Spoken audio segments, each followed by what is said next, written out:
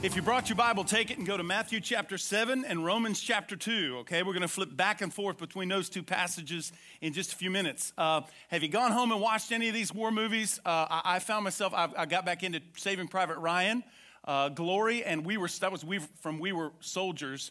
Battle Ready is a series of messages that we designed several weeks ago and began several weeks ago to get you to think about what you're thinking, to shine a light on the importance of your thought life. I've asked you that question multiple times. How much thought do you give about what you think? How much thought do you give about what happens up here? Because as we've learned, what happens up here, it either causes or definitely affects and influences what goes on out here. I mean, ask yourself, why do marriages continue to suffer? Why do couples fight about the same things over and over and over again without any sort of resolution? Why is that? Why do people allow themselves to get into a place of hopelessness and helplessness? Why can you see someone else's solution, but they can't seem to see it themselves? Well, you might say, well, that's just life, Mike. That's just the way things are.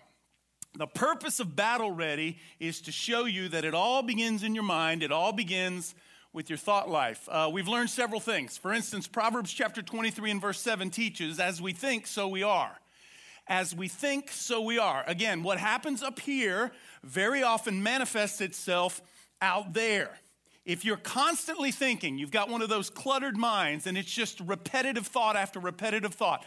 I need to lose weight. Oh, I need to get healthy. My husband doesn't love me anymore, or we fail to communicate, or we don't save enough money, or I need to do better with money. It isn't long before these thoughts become real life struggles, because the Bible makes it very clear, as we think first, so we are becoming second. We've also stressed that you cannot live a positive life with a negative mind. It's impossible. Those two ideas are incongruent. You cannot be successful out there if you're defeated up here. It just can't. That's why we've taken every week and we focused on some kind of thought pattern that the Bible discourages, like the worried mind that Jonathan touched on last week, did a great job. The confused mind, the doubtful mind, the unbelieving mind. You cannot be successful out there if you're already defeated here. You can't live a positive life with a negative mind. I don't know if you know this or not, but people who believe themselves to be healthy are healthier on average than people who don't. In other words, people who believe themselves to be healthy without ever going to a doctor are generally healthier than people who worry about their health all the time. Here's one that'll blow you away. If you exercise only twice a week, but you do so joyfully, you are, generally speaking, in better health than someone who exercises 4 times a week but does so dutifully. That's the power of your mind. That's the power of what's happening up here. The goal from 1 Corinthians chapter 2 is that we have the mind of Christ. Because as a follower of Jesus, God's Spirit is in me, then I have the mind of Christ. I need to learn how to live like it. Today we're going to examine a very, very powerful and damaging thought pattern that we're going to call the judgmental mind. Now, I think everybody can relate to this on some level because all of us make judgments. All of us pass judgments on people, circumstances, events, things. Some are more prone to a judgmental, critical mind than others. Listen, nothing can sour a good marriage like a judgmental, suspicious, critical spirit or mind. Nothing can ruin or break a friendship like a judgmental mind. Nothing can limit your potential in the workplace like a judgmental mind. Do you know why? It's very simple. Nobody wants to be around a judgmental person. Nobody wants to spend time with somebody who has an opinion on everything. I don't. I don't want to watch a movie with someone who spends that 2 hours criticizing what they see on the screen. Do you? I don't want to spend time with someone who feels like somebody elected them the world's cop and it's their job to point out everything that's out of bounds or the faults of others. Now, I'm sure you know this lady. You recognize this lady? Judge Judith Sheindlin. We know her as Judge Judy, right? Okay, one of my wife's favorite shows, and I get into it sometimes too. Judge Judy is worth an estimated $50 million. Now, she didn't start out rich or come from money. She started out in family court in the state of New York, and now she's worth $50 million. Every week, more than 10 million people tune into her 30-minute show. You know what it is. It's a reality show. It's a courtroom setting. And people, real men and women, they come to her courtroom in front of a national TV audience, and they're searching for closure. They want some resolution. She is by far the most popular judge on television. Now ask yourself a question. Why is a show like that so popular? I'll tell you why I think. I think it's because there's something in all of us that wants to be judged. There's something in all of us that wants to sit in our judgment-free living rooms with our judgment-free remote and bring the hammer down on other people who we might criticize as idiots or irresponsible or ignorant. It's funny, it's really ironic. We hate being judged, but we love judging others, don't we?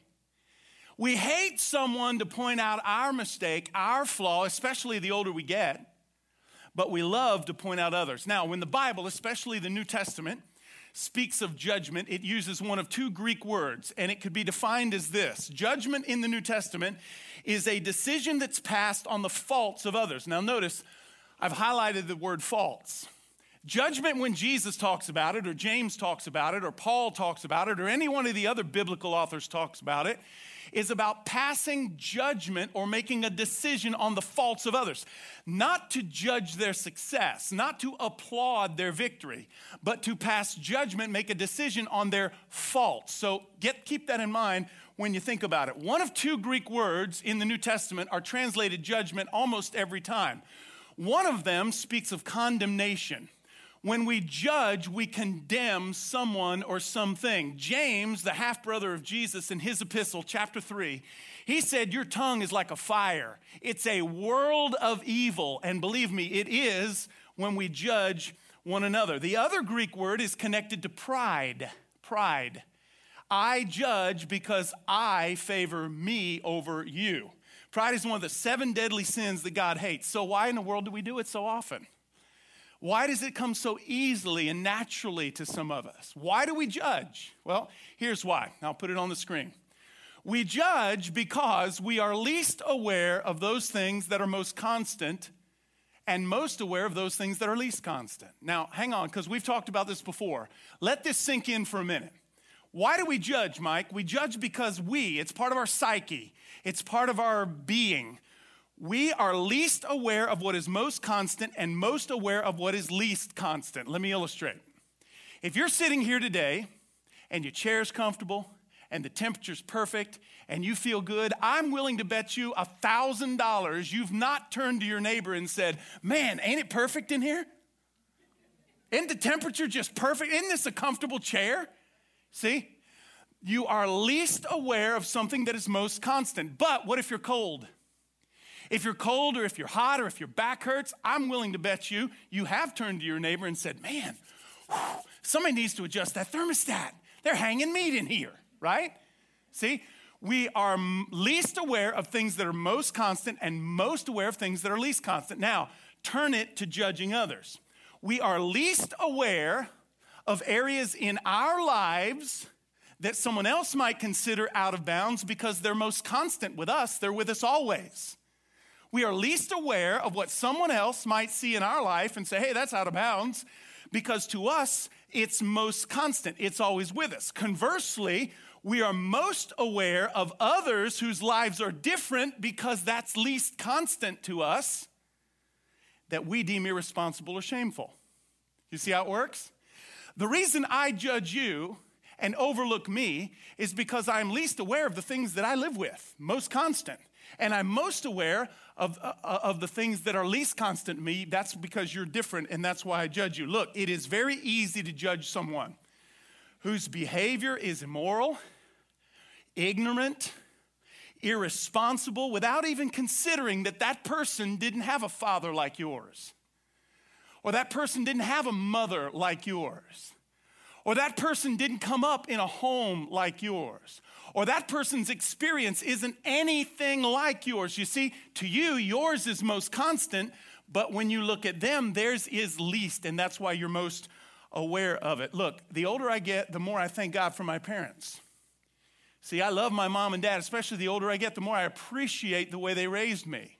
Not everyone had a mom and a dad like I had. Not everyone was raised like I was raised. Now listen very carefully. Don't think I'm being vain here. Doesn't make me better. Makes me different. It defines my most constant. It establishes the parameters by which I view the world. I see it in my office all the time. If someone is in my office and they continue to make poor choices, and I'm cheering for them, man, I'm trying to guide them, I'm trying to encourage them, I'm trying to reprove and correct them. But as I begin to peel back the layers, guess what? I found out they had an irresponsible parent.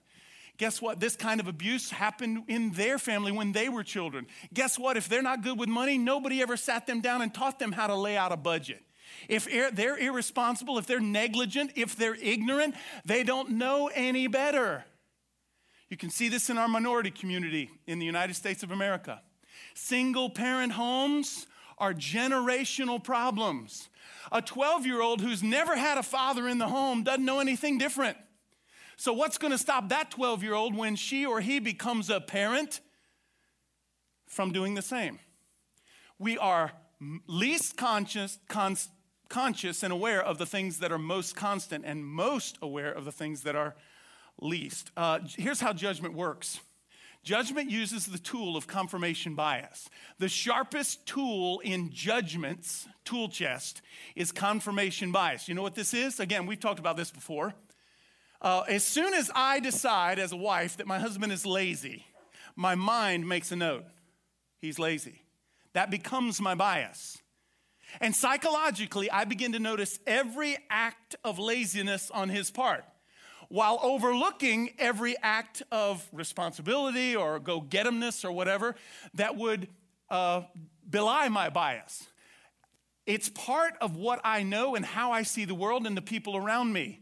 As soon as I decide that another race or another sex or another political party is irresponsible or ignorant or uneducated or undisciplined, my mind makes a note.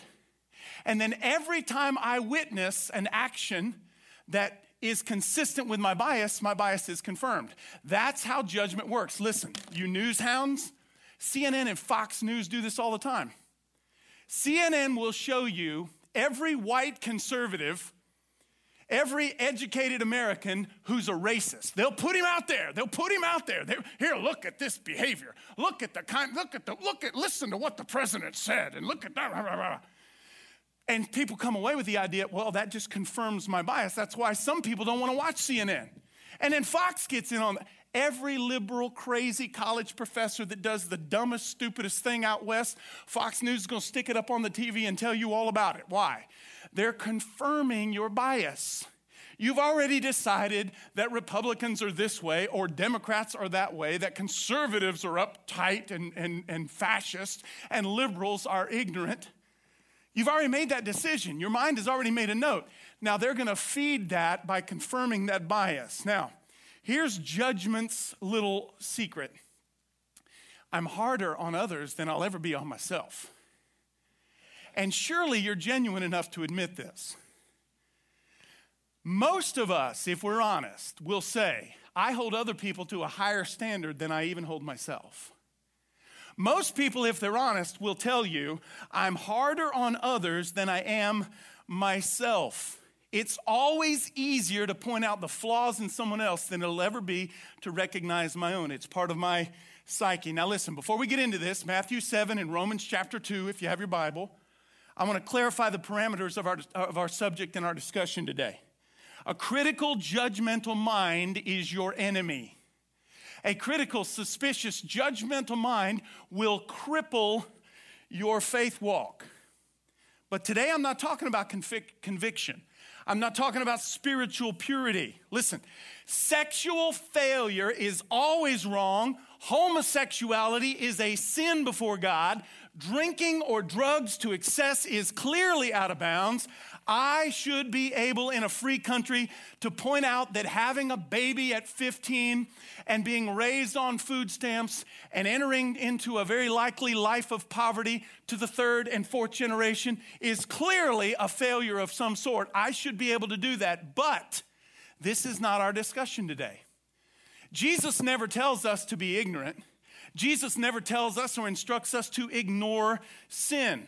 Today, we're talking about a thought pattern that's prone to pointing out and making judgments on people in general, their opinions, their preferences, their culture, their upbringing. We are instructed in this book very clearly to be very careful about considering our opinions and our personal standards as being shared by God. You see, the kind of judgment Jesus is about to deal with in Matthew 7 is the kind of judgment that says, you are a sinner, I'm not. And if you're not willing to go there, it's the same kind of judgment that says, your sin is worse than my sin. Remember that. That is the subject today. Look at Matthew chapter 7 and verse 1. Matthew 7 is part of the Sermon on the Mount. Jonathan alluded to this last time.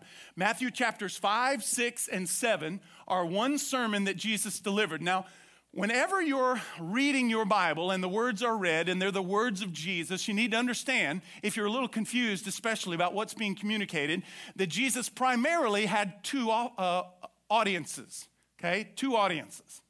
If you're reading the words of Jesus and you're scratching your head saying, I just don't understand what he's getting at, maybe that's because someone like you wouldn't be his target audience.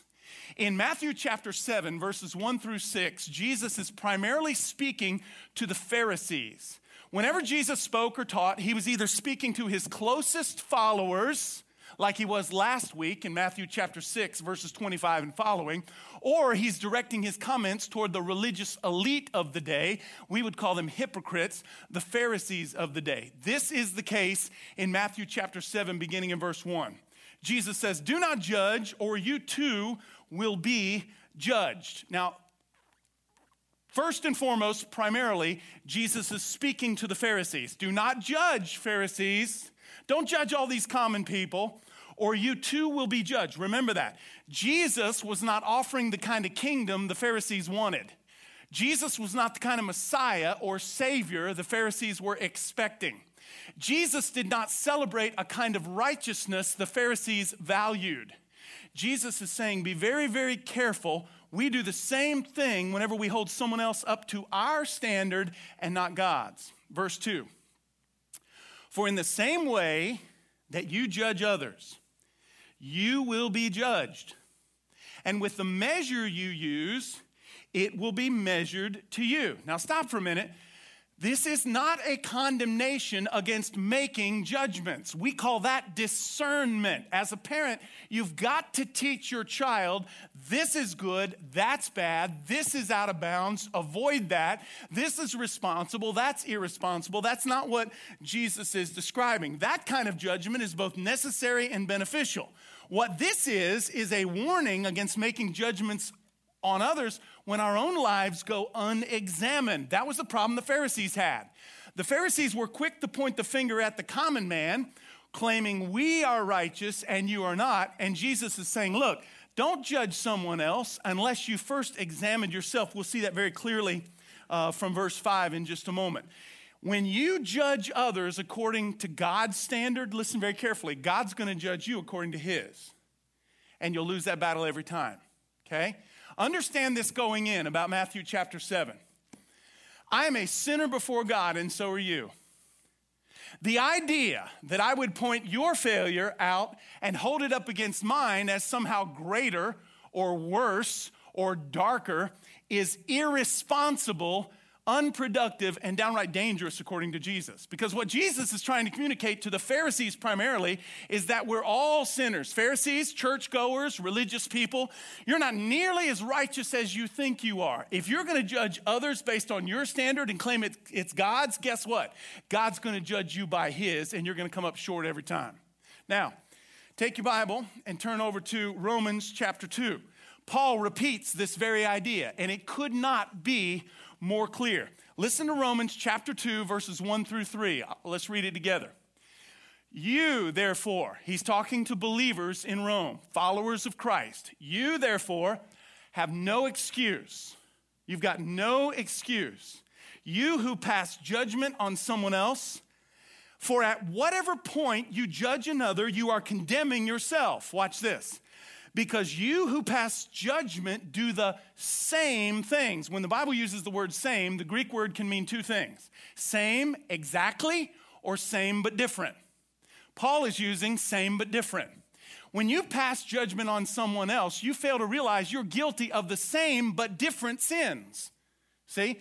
When I judge that 15-year-old girl who's standing in the line in front of me at the grocery store with her single mother and about 4 other kids, and they pull out their peach card to pay for their groceries, meanwhile they're buying Frosted Flakes while I'm buying IGA brand, or you understand? Or they're buying Eggo waffles while I'm buying Great Value brand to save money. As soon as I judge their failure, their moral failure, I fail to realize that God could judge mine because I have equal, it's just different. You see? That's what Paul's saying. He goes on. Now we know that God's judgment against those who do such things is based on truth. Now such things is defined for us in Romans chapter 1. And believe me, they are dark. And homosexuality is one of them. God's judgment on the world will be based on truth. Most of us can accept that. Watch what he says next. So when you, a mere man, pass judgment on them and yet do the same but different things, do you think you will escape God's judgment? Okay, back to Matthew chapter 7. Paul repeats almost verbatim the passage Jesus spoke in Matthew chapter 7. The sins God will judge in truth are equally but different than the sins that are evident and present in my life. See? When I judge my neighbor, I invite the judgment of God upon me. Here we go. Verse 3 of Matthew 7. Why do you look at the speck of sawdust in your brother's eye and pay no attention to the plank in your own eye? Now, notice the hyperbole here, okay? There are 2 people. One of them's got a little speck of sawdust. You ever get a gnat in your eye? This happens on the golf course to me sometimes. You're driving along in a little golf cart, all of a sudden, bam!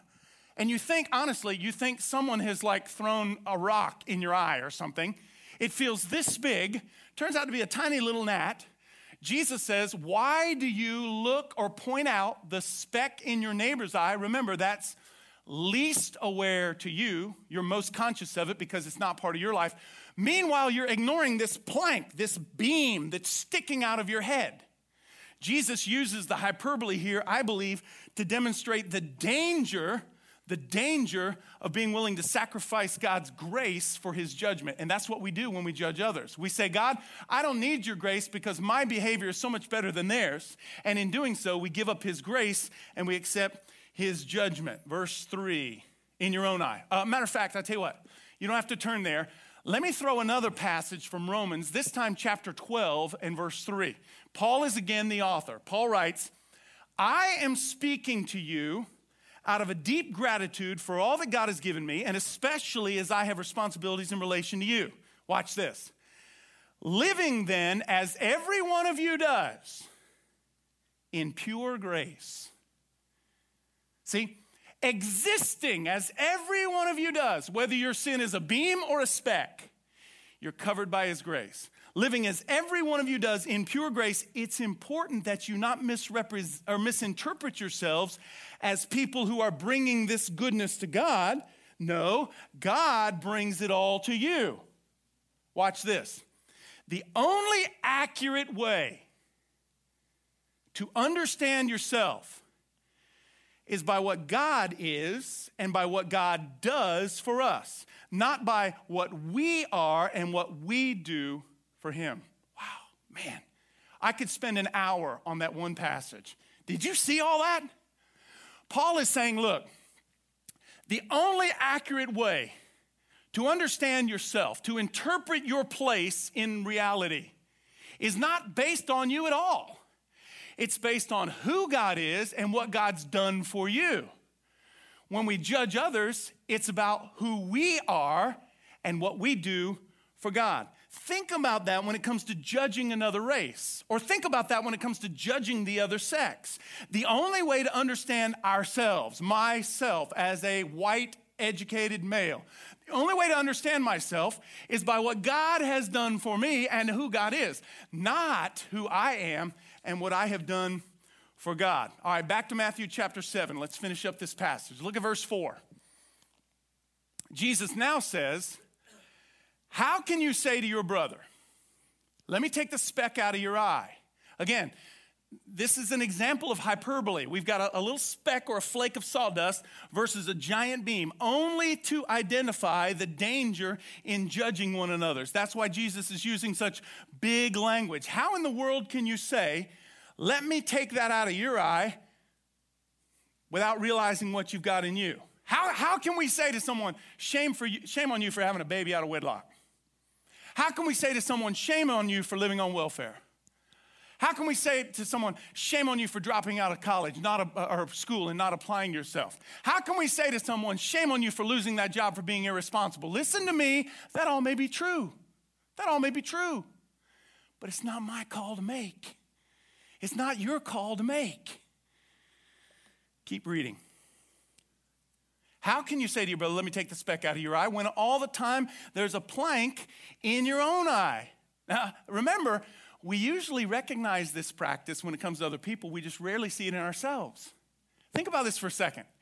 How would you react if you were out to dinner and one of your children were acting up and someone walked up to your table and said, let me tell you how to parent.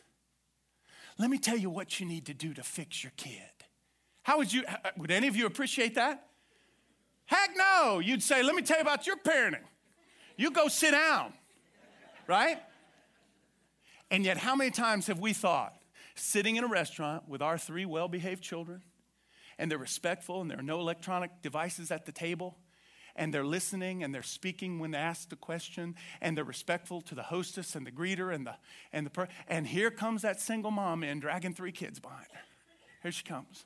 And one kid won't stay seated, and the other kid won't stop crying, and it's a big disruption in the restaurant. What goes through your mind? Somebody ought to go over there and tell her how to parent, right?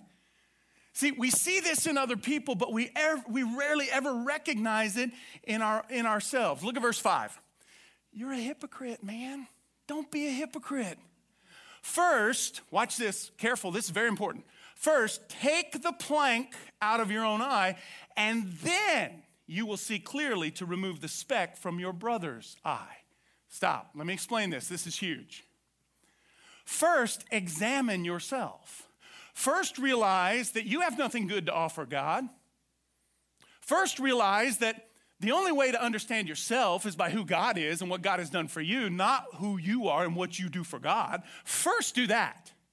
Then, and only then, might you address someone else's problem. So, there is a time to offer a suggestion. There is a time to make an opinion known or voice it, but only after meeting 2 criteria. Number 1, you've examined yourself. Am I truly a follower of Jesus Christ? Are my sins truly covered by Christ's blood on the cross? Because listen, my good behavior didn't die on a cross on a Friday and raise again from the dead on a Sunday. My good behavior didn't do it. My upbringing didn't do that. My skin tone didn't do that. My ethnicity, my education didn't do that. Jesus Christ did that. Number 1, examine yourself. Number 2, then and only then, get involved with someone else. Are you willing to get involved? See, here's what I see. I see a lot of people quick to judge, but they never get involved. Quick to point out someone else's flaws, but never get involved to the point that they're willing to get their hands dirty and try to help someone. Now look at verse 6, and he sums it all up. Do not give dogs what is sacred. Do not throw your pearls to pigs. Now a lot of people misunderstood this verse, but in light of the context, it's very simple. Dogs and pigs were considered unclean in this culture. A first century dog was a varmint. They didn't live in people's houses. We didn't bathe them and put collars on them, okay? They were wild. They were scavengers. They ran through the town. Pigs, by Jews, were considered unclean animals. So Jesus is saying, look, don't give good advice after bad intention. Keep reading. Because if you do, they may trample them under their feet, meaning the pig doesn't appreciate the pearls, or they might turn and tear you to pieces, meaning the dog might turn on you. Here's what Jesus is saying. dogs and pigs being considered unclean, Jesus says, don't throw good advice after bad intention. Jesus says, restrain that assistance, even if you have examined your life and you're willing to get involved, if it's going to be ignored and disrespected. See, I run into this a lot, to be quite honest with you. There are a whole lot of people who call this church, a whole lot of people who attend this church. Pastor Mike, listen, we really need some help. But when you sit down and I first examine my heart, examine my life, and then I decide to get involved, very quickly I realize they don't want help. They want to be bailed out. They don't want assistance. They don't want to learn. They don't want to change. They want somebody to fix it with money or fix it with time. That's what Jesus is teaching in verse 6. Here's the big statement. I put it in the program. Please get this. If you make judgments against someone else according to your standard, then God is going to judge you by his. If you make judgments against someone else according to your standard, prepare yourself. God's going to judge you by his. You see, in reality, when I judge someone else, I set myself up as God in their life. I'm like this little God in your life or their life or that couple's life or that person's situation. And I'm a pretty bold guy, and I'm willing to step out there a lot, and I'm willing to risk some things. That's a line I do not want to cross. I don't want God to think that I'm trying to take his place, but that's exactly what we do when we judge others. Imagine a world for a moment where people really, truly loved one another. Just imagine that for a moment. Now, maybe that's way too much to ask. Maybe that's incredibly unrealistic. So let's just imagine our church. Let's imagine a church where people truly loved each other. I mean, what if everybody here today were first willing to examine themselves?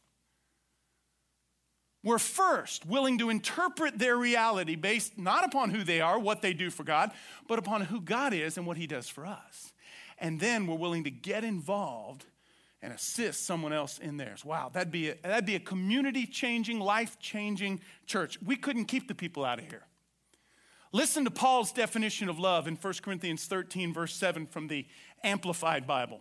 Paul writes, love bears up under anything and everything that comes, is ever ready to believe the best in every person.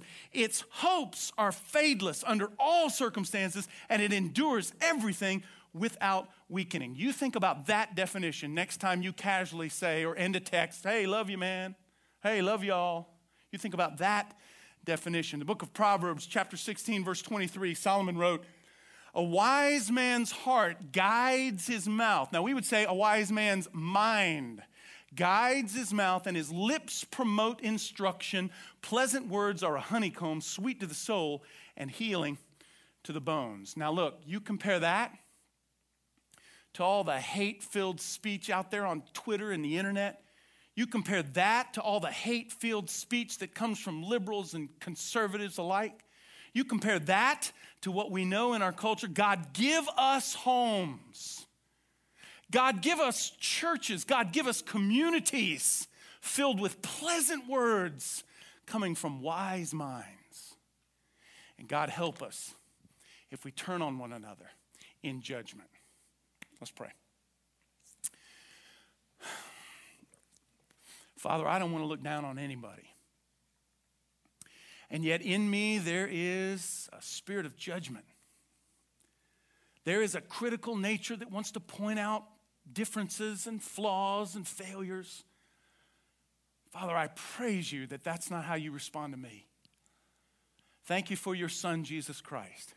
His shed blood on the cross that covers my transgressions, that absorbs my failure, that lightens my and brightens my darkened heart.